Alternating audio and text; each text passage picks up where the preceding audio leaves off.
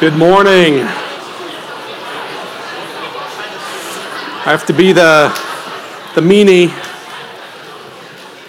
Say, stop having fun. No, not really. It's great to see all of you just talking and fellowshipping one to another and just building those relationships. Fantastic. It's good. Great to be with you this morning, and my privilege and in all humility to come before you and bring the word this morning. And it's always humbling and a privilege to bring the word of God. But specifically this morning, I feel even more humbled, just as we continue on in Proverbs. We're tweaking just a little bit. Tim has the last 3 weeks done such a great job building the foundation of wisdom and looking at wisdom. Now we're going to look at some specific aspects of our life of where wisdom is needed. And so today, we're going to take our first swing and talk about wisdom that's needed in marriage. Anybody agree? Sure, why not, right? All right, anybody want to come up here and help me? Why not? Because you all know it all already, right? Wisdom in marriage. So we think of wisdom in marriage and looking at Proverbs specifically. This is what I don't want to do this morning. I don't want to keep it on the surface. I don't want to just look at Proverbs wisdom and say we're going to look at a few quick, easy steps for behavior modification. All right? So husbands, don't be a knucklehead, right? Wives, don't nag. All right, amen. Let's go. We're done. Worship team, come on up. Right? No, but we're tempted to do that sometimes as we look at Proverbs. We're tempted to keep it on the surface level, maybe not intentionally, but it happens because we look at a Proverbs, and you may have already had this run through your mind this morning, right? Hey, I know what Proverbs has to say about marriage. Proverbs 21:9. Better to live on the corner of a roof than to share a house with a nagging wife. Am I right? It was funnier in the first service. All right, I won't even bring up the second one then. But that is only an example of what we're not doing this morning. We're not here to simply say, wives don't nag, husbands don't be a knucklehead.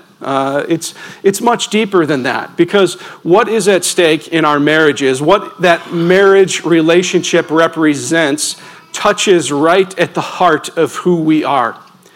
It touches right at the heart of our relationship with God. And so we're going to focus in on that. Open your Bibles to Proverbs chapter 5. And we're going to use this as our text, as our base, as our foundation to look at what it has to say to us about wisdom, the need for it, and our relationship, not only with each other, but also in our relationship with God. I also want to put this disclaimer out before we read the passage, and that is, as we read through Proverbs chapter 5, you'll see that it definitely comes through the lens of like a father speaking to a son or an instructor speaking to a student. And there is a decidedly male communication here. That's fine. That's good.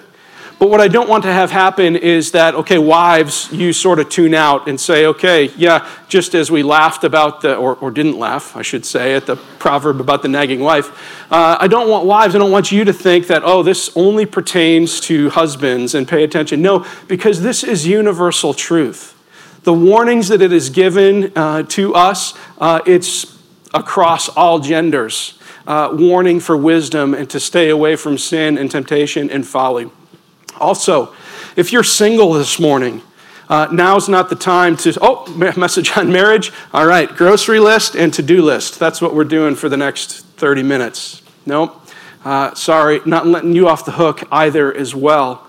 Because I want you to look at this passage through the lens of, sure, one day you may be a future spouse, but also, again, throughout the New Testament, our relationship with God is referred and compared to a marriage relationship. He is our bridegroom. And so look at it through that perspective as well of how do I relate to this as just a follower of Christ in my relationship with him. If you're here this morning and you've been divorced, and you may even be here this morning and you're remarried, I want to speak to you as well and communicate what's not being said this morning. If you've been divorced or remarried, sometimes when there's a message on marriage, we can automatically pick up some guilt or a feeling of shame and feel like I'm being condemned. We're not doing that here today. What we are doing is saying what is most important is today, is right here, right now, of walking with you towards the healthiest relationship with Christ that you can possibly have. Of today being right here, right now, saying we want to invest in you and help your marriage relationship to be the healthiest and strongest that it can be in the Lord as well. So those are some important foundation points as we start and jump into Proverbs chapter 5. It says this, "My son, pay attention to my wisdom. Listen closely to my understanding so that you may maintain discretion and your lips safeguard knowledge. Though the lips of the forbidden woman drip honey, and her words are smoother than oil, in the end she's as bitter as wormwood and as sharp as a double-edged sword. Her feet go down to death. Her steps head straight to Sheol. She doesn't consider the path of life. She doesn't know that her ways are unstable.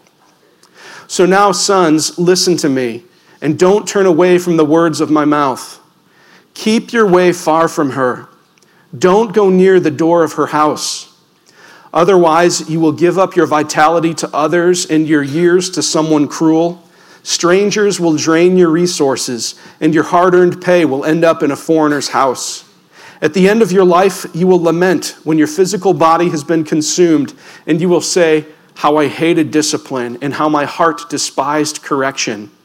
I didn't obey my teachers or listen closely to my instructors. I am on the verge of complete ruin before the entire community.'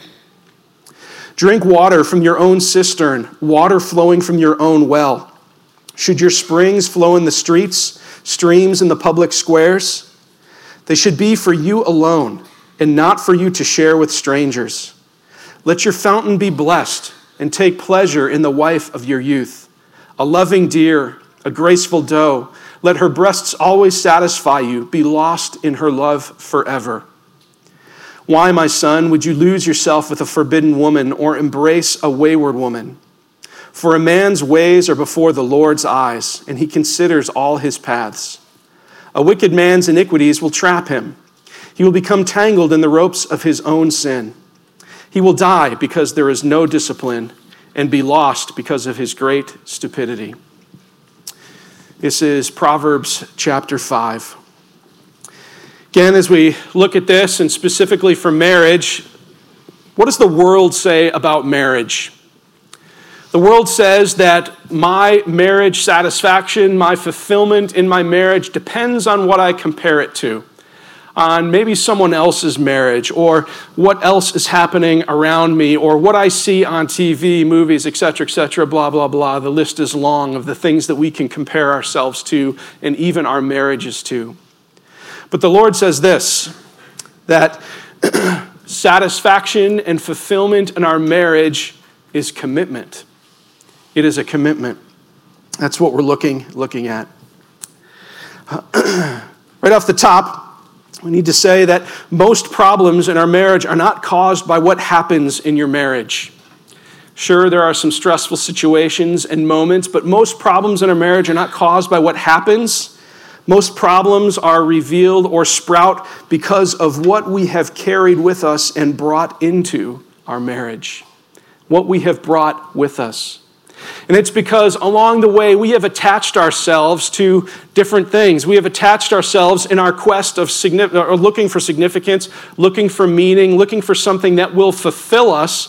We attach ourselves to maybe certain behaviors or habits or hang-ups and say, this is what will bring me satisfaction and fulfillment.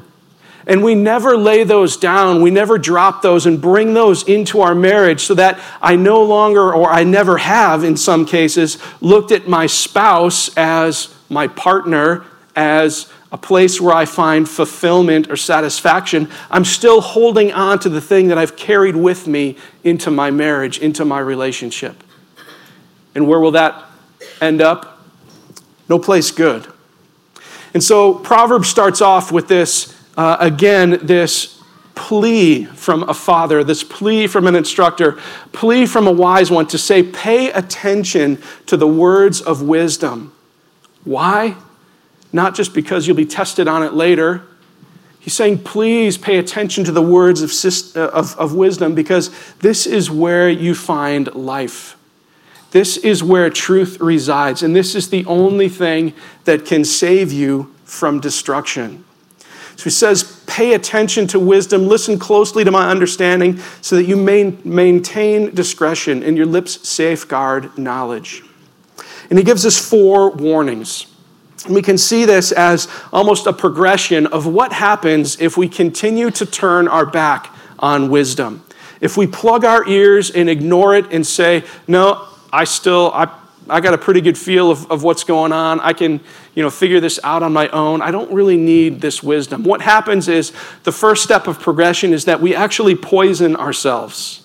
Doesn't seem like it at first, because it says the equation is the words may seem like honey and go down so easy, but it turns into wormwood. And wormwood even sounds gross, right? Like wormwood, that can't be something positive. And you're right, it's not. Right? It's a bush or a shrub that when, I don't know what the process is, but turned into a liquid or something to consume, it is always something extremely bitter. We've all had foods or a drink or something that was bitter that we've thought, ooh, this is terrible, and we've tried not to spew it out of our mouth, and we've powdered it down. This isn't the case with wormwood. What it's talking about is literal poison. This is what we do when we turn our back on wisdom. We're literally drinking poison. We continue to turn our back. We discover that the path of lies, or the path of temptation, still turning towards that, is like a knife cutting us and mutilating us, cutting us off from what we would like to connect to, or a path of health. It says the words are sharper than a two-edged sword.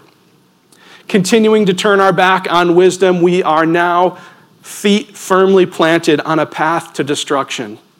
A path that has a sure destination, and it is not a destination that any of us would choose or say, hey, I'd like to go there. This seems like a proper and wonderful goal for my life or my marriage. Let's, make it as rocky as possible. No one says that. But turning our back on wisdom, this is where we place our feet and put ourselves on a course for this destination. And lastly, still continuing to turn our back to wisdom, we become completely disoriented. The scripture says she doesn't know that her ways are unstable. Have you ever been disoriented? Anyone suffered from vertigo?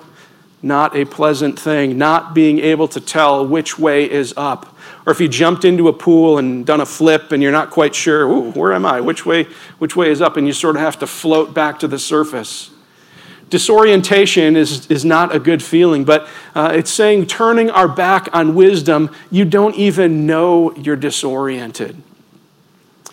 Isaiah chapter 5 describes it this way.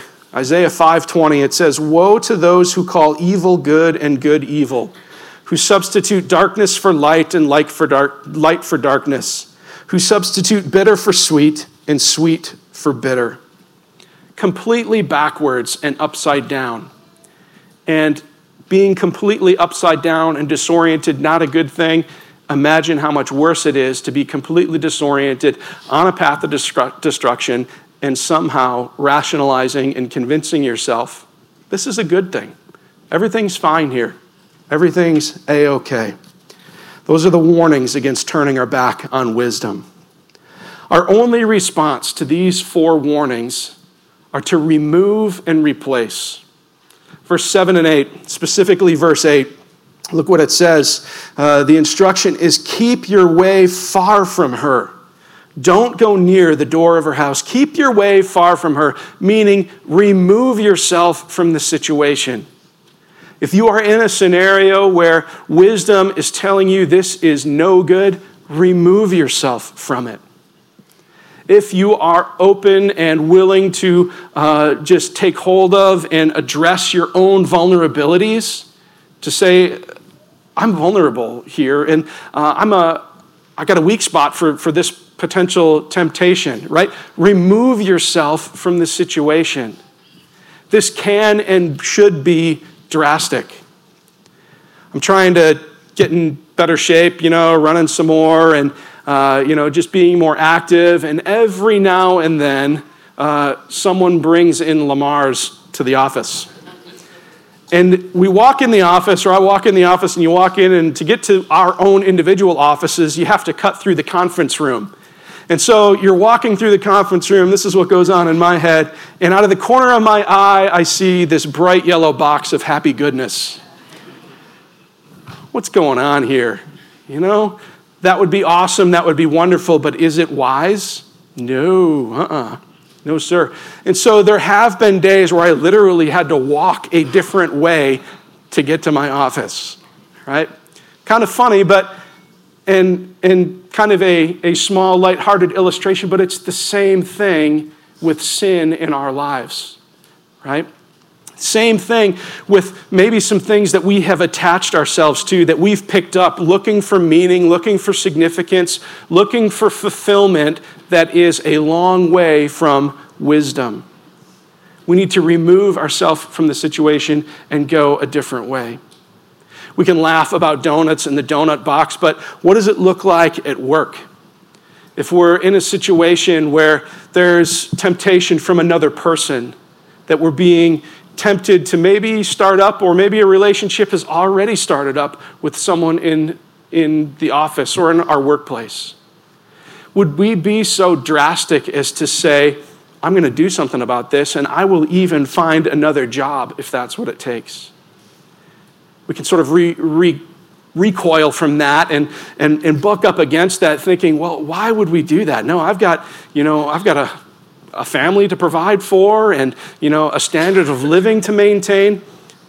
My friends, what is most important? Maintaining a certain standard of living, or protecting and nurturing your marriage and your family? That's the standard of living that we are to be about.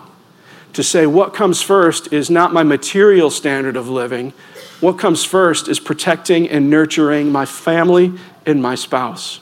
That's the standard of living that I want to maintain and fight for and go crazy for. Scripture tells us that if your hand causes you to sin, cut it off. If your eyes cause you to sin, pluck them out. Remove and replace. Wisdom's words sometimes require drastic action on our part. If we don't, if we say, no big deal, I have this image of like swimming with a boat anchor. Anyone ever tried that? A fun thing to do is go on YouTube, and I don't know why, I don't know how I went down this bunny trail, but look for like runaway anchor drops sometime.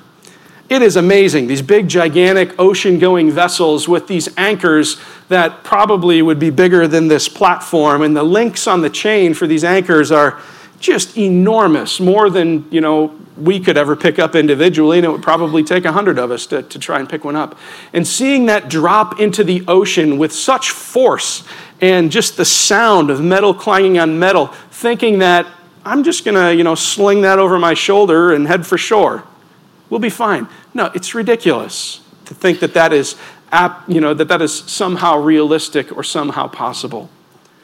Turning my back on wisdom's words is doing exactly that, saying, I've got this anchor, I'm going to swim, I'll be fine. It's not going to happen, right?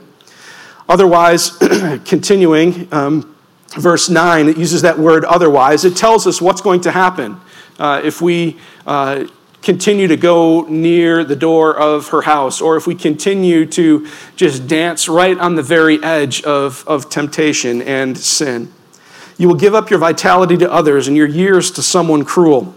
Strangers will drain your resources, and your hard-earned pay will end up in a foreigner's house. At the end of your life, you will lament when your physical body has been consumed. On it goes, saying to us, you will burn yourself to the ground. My illustration I like to use is an Eskimo hunting wolves. An Eskimo hunts a wolf not by sitting out in the cold. That would be crazy, right? I mean, there's a game on in my igloo. I can't sit out in the cold. One person thought it was, thanks. All right. No. An Eskimo hunts a wolf and takes care of the wolf problem by taking a knife, a very sharp knife, and dipping it in blood, maybe from a whale or a seal that they've previously killed, and then letting it freeze. Dipping it again, letting it freeze. So basically, it is a blood popsicle. Instead of a wooden stick, it's a very sharp knife. And he anchors it in the ice and snow. Sooner or later, the wolf comes along, smells the blood, and says, yes, I absolutely must have that. I have to have that. I'm going to have that. You're not stopping me. And tastes the blood on the popsicle and says, yes, please, I will have some more. And goes and licks till eventually it melts the blood off of the popsicle stick, knife, and exposes the blade, the sharp blade, and is now licking and tasting blood, but not realizing he is cutting his own tongue and tasting his own blood. Worked into a frenzy, the wolf will shred his own tongue and literally bleed to death right there in the snow, never moving from that spot. What does it look like when we are disoriented by our sin? We are that wolf, saying, I've got this. This is what I want. This is what I have to have. This is what I need. And on we go, shredding ourselves and shredding our tongues and dying in the process. Our attachment to sin renders us unable to attach to God, most importantly. We're unable to connect with God when we are just letting the desire for our sin go crazy and thinking that I've got everything handled.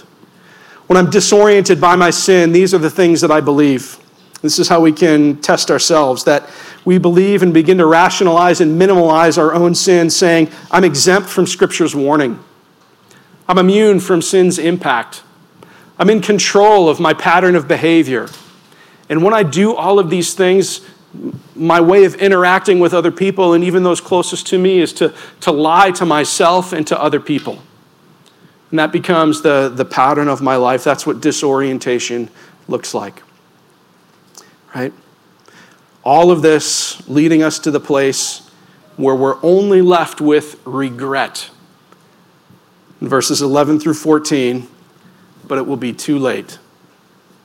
We will have turned our back on wisdom, connected ourselves and attached ourselves to anything and everything other than the truth of the gospel, set our feet on a path to destruction, and disoriented ourselves to the point of even killing ourselves, burning ourselves to the ground. Maybe you feel like that this morning in many different ways.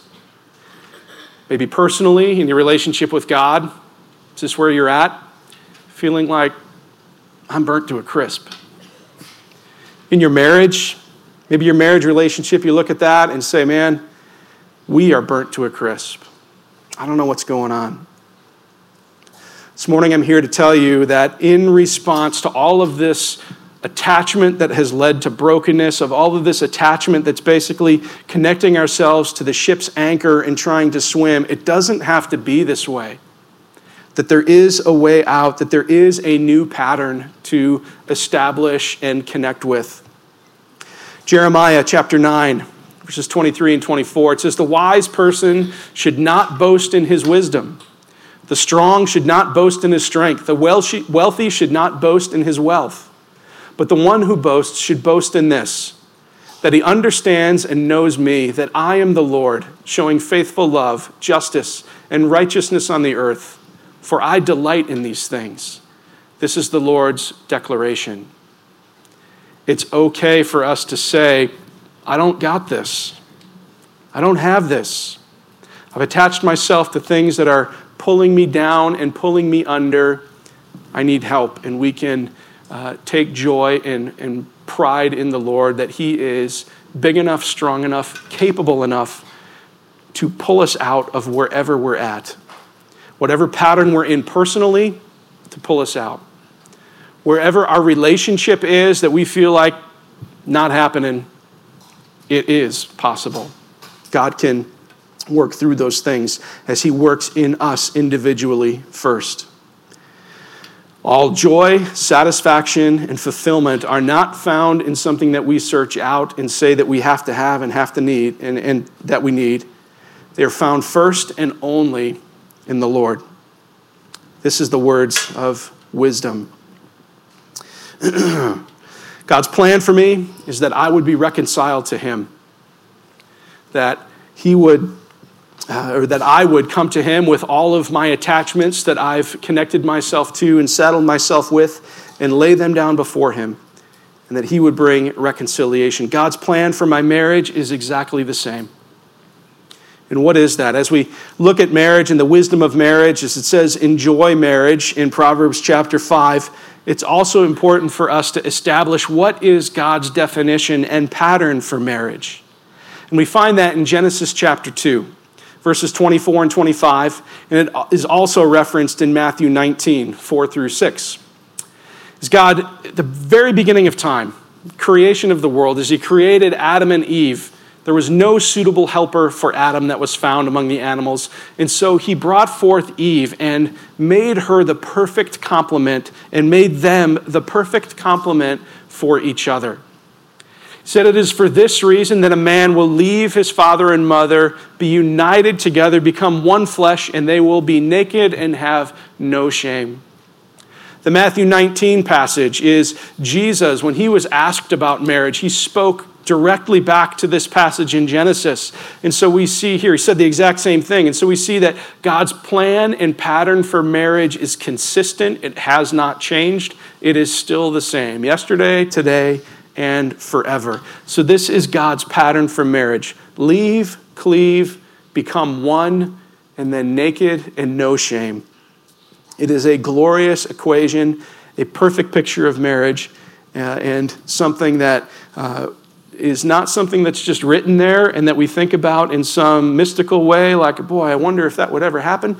No, this is what God desires for you and can happen in your own marriage, right? First, leave. How do we leave? What does that mean? What does that look like? Again, most problems in marriage are not caused by what happens in your marriage. They sprout from what has been brought with you into marriage. Meaning most likely something that I have not left behind and carried with me and brought with me, still holding it, nurturing it, whatever you want to use. We haven't left it behind. And so this picture of leave literally is very simple. Leave everything. We get married, we look at our spouse, we turn our back on everything that we've been connected to, everything that we've held on to, saying, this is what makes me me. This is my identity. This is who I am. We leave home, certainly physically, and then, as it says in the passage, this is why a man leaves his father and mother.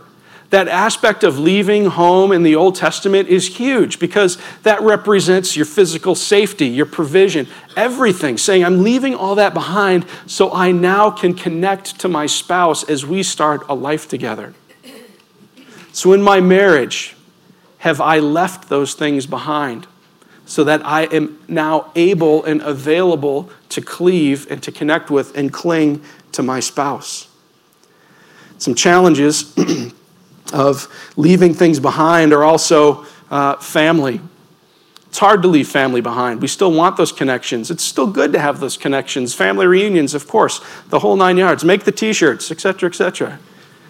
But when it comes to establishing your relationship together as husband and wife, you don't need to be calling mom or dad when there's an argument or a frustration to say, can you believe so-and-so?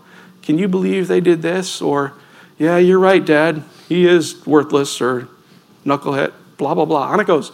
We're leaving that behind, right? That's not healthy.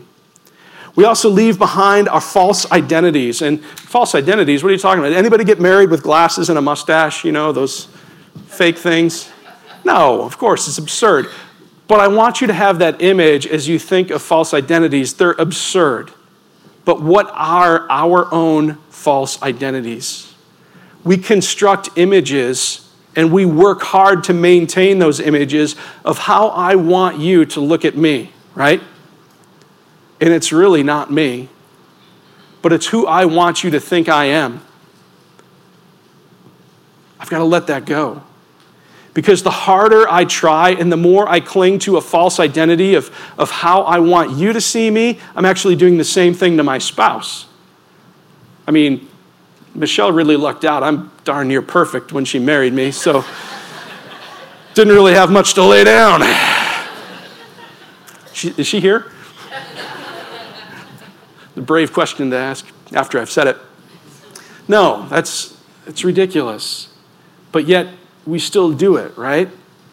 We say, this is how I want you to see me, even my spouse, because I'm afraid that I'll be rejected, or I'm afraid that you won't love me, or I'm afraid I won't be adequate or able to, measure up to what I've said, blah, blah, blah, blah, blah.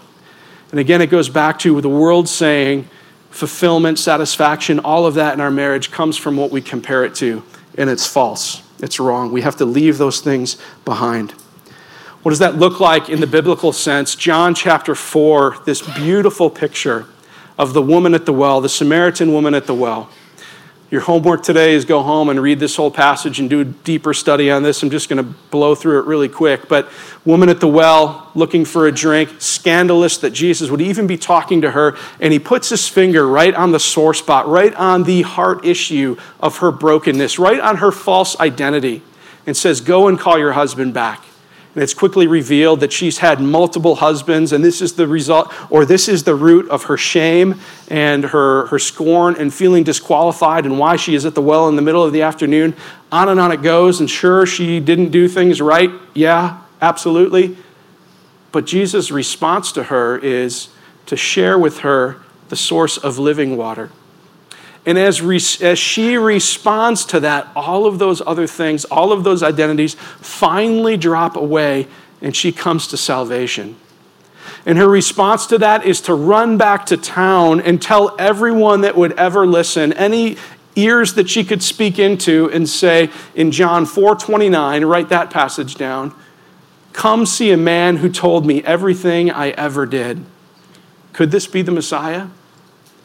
Come see a man who told me everything I ever did. And what's not written there is, and loved me anyway. Come see a man who told me everything I ever did and didn't kick me to the curb, who didn't run screaming from the scene, who didn't condemn me. This is what it looks like to leave, and what we find in leaving in our spiritual relationship and our relationship with God, this beautiful picture of acceptance, of healing, of wholeness. And so this is what I need to lay down so that God can work within me so that I can be a husband to Michelle, that she can be a wife to me. It's the same for you. What will or challenge yourself, what am I still holding on to that I haven't laid down yet, I think I have to have, that I think makes me me, and not let Christ to deal with. What we find is this beautiful picture of when we finally lay those things down before the Lord, he doesn't condemn us, he restores us. He doesn't bring us through hard things to accuse us, to condemn us, to kick us to the curb. He brings us through hard things and deal with difficult things so that we can be made more into his image. And that's what we desire, that's what I desire to see in your relationship. We must leave so that we are able to cleave. There's no other way. The wisdom from Proverbs in this, in chapter 5, is verses 15 through 17. It says, drink water from your own cistern, water flowing from your own well. Should your springs flow in the streets, streams in the public squares? They should be for you alone and not for you to share with strangers. Meaning, be refreshed with what God has blessed you with. Don't compare it to something else. Don't give it away to someone else. No, drink water from your own cistern. Be refreshed, be blessed with what God has blessed you with. So that's leave. To cleave means to fasten together, to connect together, and in the sense of an amalgamation type process, that significant of connecting, right? And this is a decision that is made every day where we say, I choose you on purpose every single day. In our relationship with our spouse, that means the first thing we do when our eyes pop open is look at our spouse and say, I choose you every single day on purpose. A relationship with God, we wake up and we're tempted all the time to do things our own way or find some other mode or path to satisfaction and meaning. And we say to the Lord, God, I choose to follow you on purpose every single day. My first earthly priority, as we say to our spouse, is you over work, even over our family, even over our kids, even over what's undone around the house. I choose to you. I cleave to you. I cling to you. I want to connect with you. It's easier in the early days of our relationship, isn't it? So what changed? I mean, Michelle just doesn't look at me anymore with those googly eyes. It's okay. Right? She says to me, you just never sweep me off my feet anymore when I look at you. Hard to believe, I know. We can all say it out loud. But what's happening here, right? Well, it's the world defines love more by attraction than attachment. And we say the level of my attraction, the feeling of my attraction is what determines the level of my attachment or the feeling of, again, satisfaction and fulfillment. Erroneous, wrong. 1 Corinthians 13, the definition tells us love is patient, love is kind. It's not self-seeking, keeps no record of wrongs.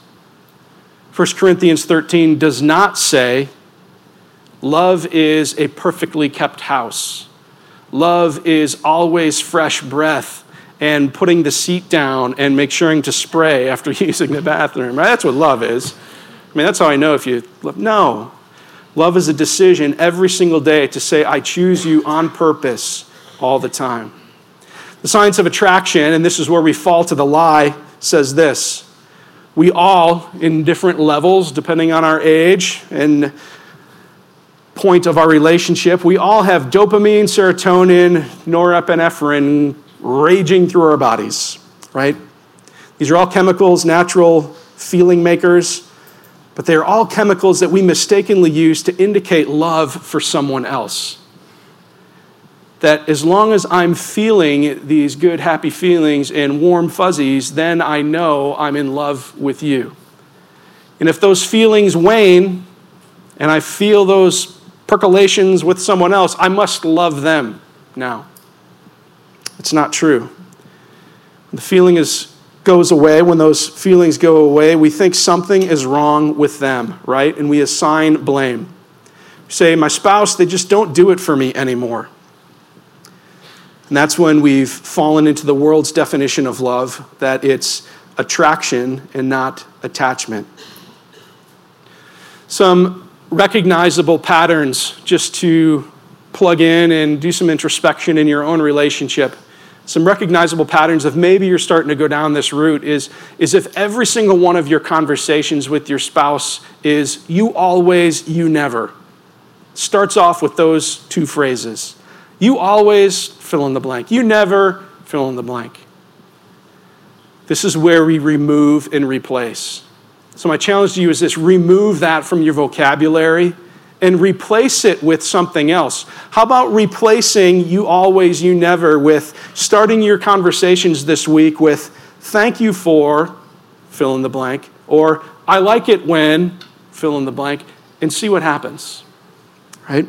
See what happens inside you and see what happens for them in your relationship as well. These are the choices that we make when we say, I'm going to cleave to my spouse. Because intimacy, and when we do this, we are actually creating and granting access to each other. I am giving you access into me, and we're creating access in the other person. And intimacy is achieved through access, not attraction, not a feeling. The wisdom from Proverbs 5 is verse 18.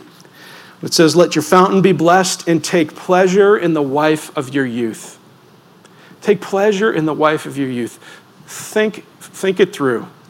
Guys, I know it's hard for us sometimes to process through and to get in touch with what's going on deep down, but But what do we enjoy about our spouses? Think back to the early days of our relationships, the things that you did together that, attracted you to her, and enjoy those things because they're still there.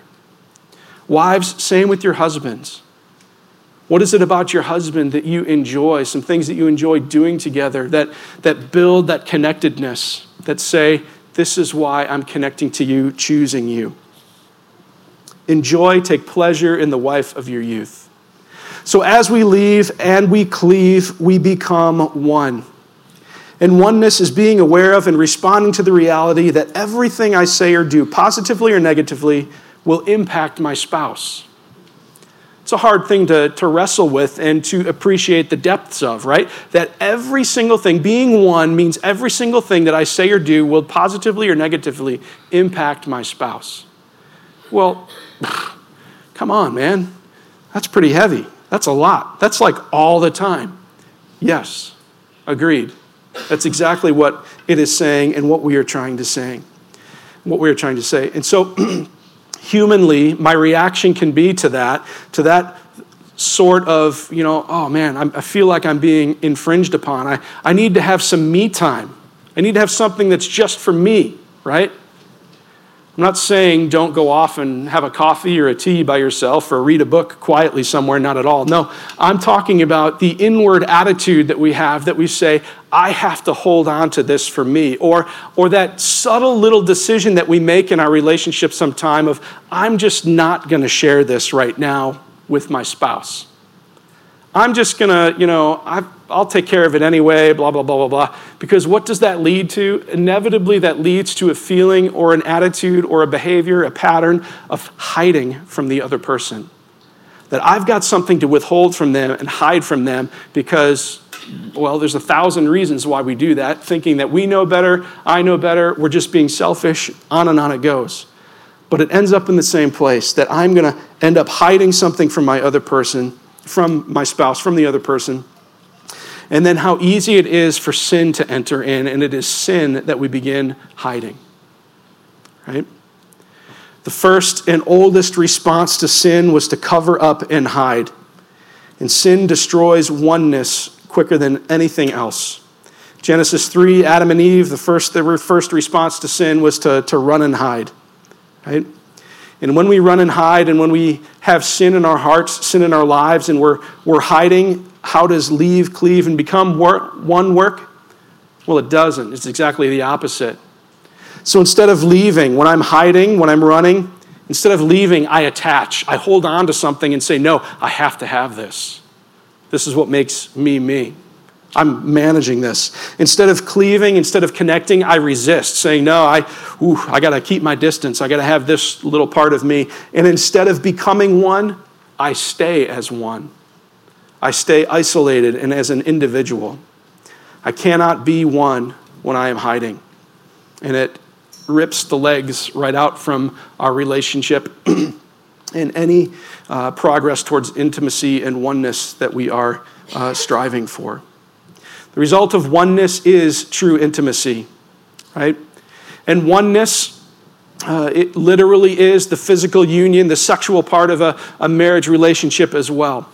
And so the wisdom proverb here in verses 19 and 20, where it says, starting in 18, the second half of 18, and take pleasure in the wife of your youth, a loving deer, a graceful doe, let her breasts always satisfy you, be lost in her love forever. Married couples, don't withhold access from each other, right? Enjoy each other. Not only just in the things that you used to do, like go to a ball game or go out for coffee, but in this physical part of your relationship as well. It's right here in wisdom's words. And again, it's important to remember that, again, it's the oneness that is the significant part. It's the intimacy that is created here. It's not just the physical action. And so, guys, sometimes we get stuck in the thought that we're just working towards the physical interaction, right? And that's, yeehaw. This is being recorded. No. It's the connection, the intimacy part, the oneness part that is significant here. And that is the beautiful part of what God has created in this relationship. So to you as a single, what do I say? And guys, that is a hard message, because the world has told us that we live in such a sexualized culture that the physical action of sex is all there is, and that's the be-all, end-all, and the pinnacle of relationship, and you should have that because, that's what you want. No, not at all. Every single one of us, whether married or single, we're striving, we're looking for intimacy, for true intimacy, okay?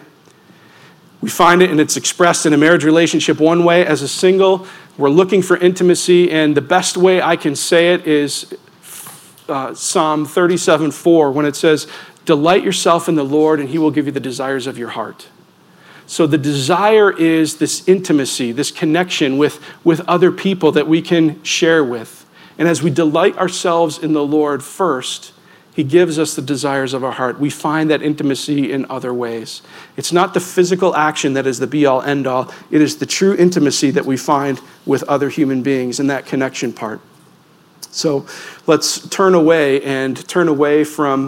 towards wisdom's words, and turn away from the lie that says sex is the be-all, end-all and has to occur. So we leave, we cleave, we are one, and the result of that is that there is nakedness and no shame. True intimacy in marriage is this: access. I can share with my spouse can share with me all of my hopes, my dreams, my desires, my victories. I can also share all of my fears, my failures, my discouragement, my frustrations, all of it without rejection, right?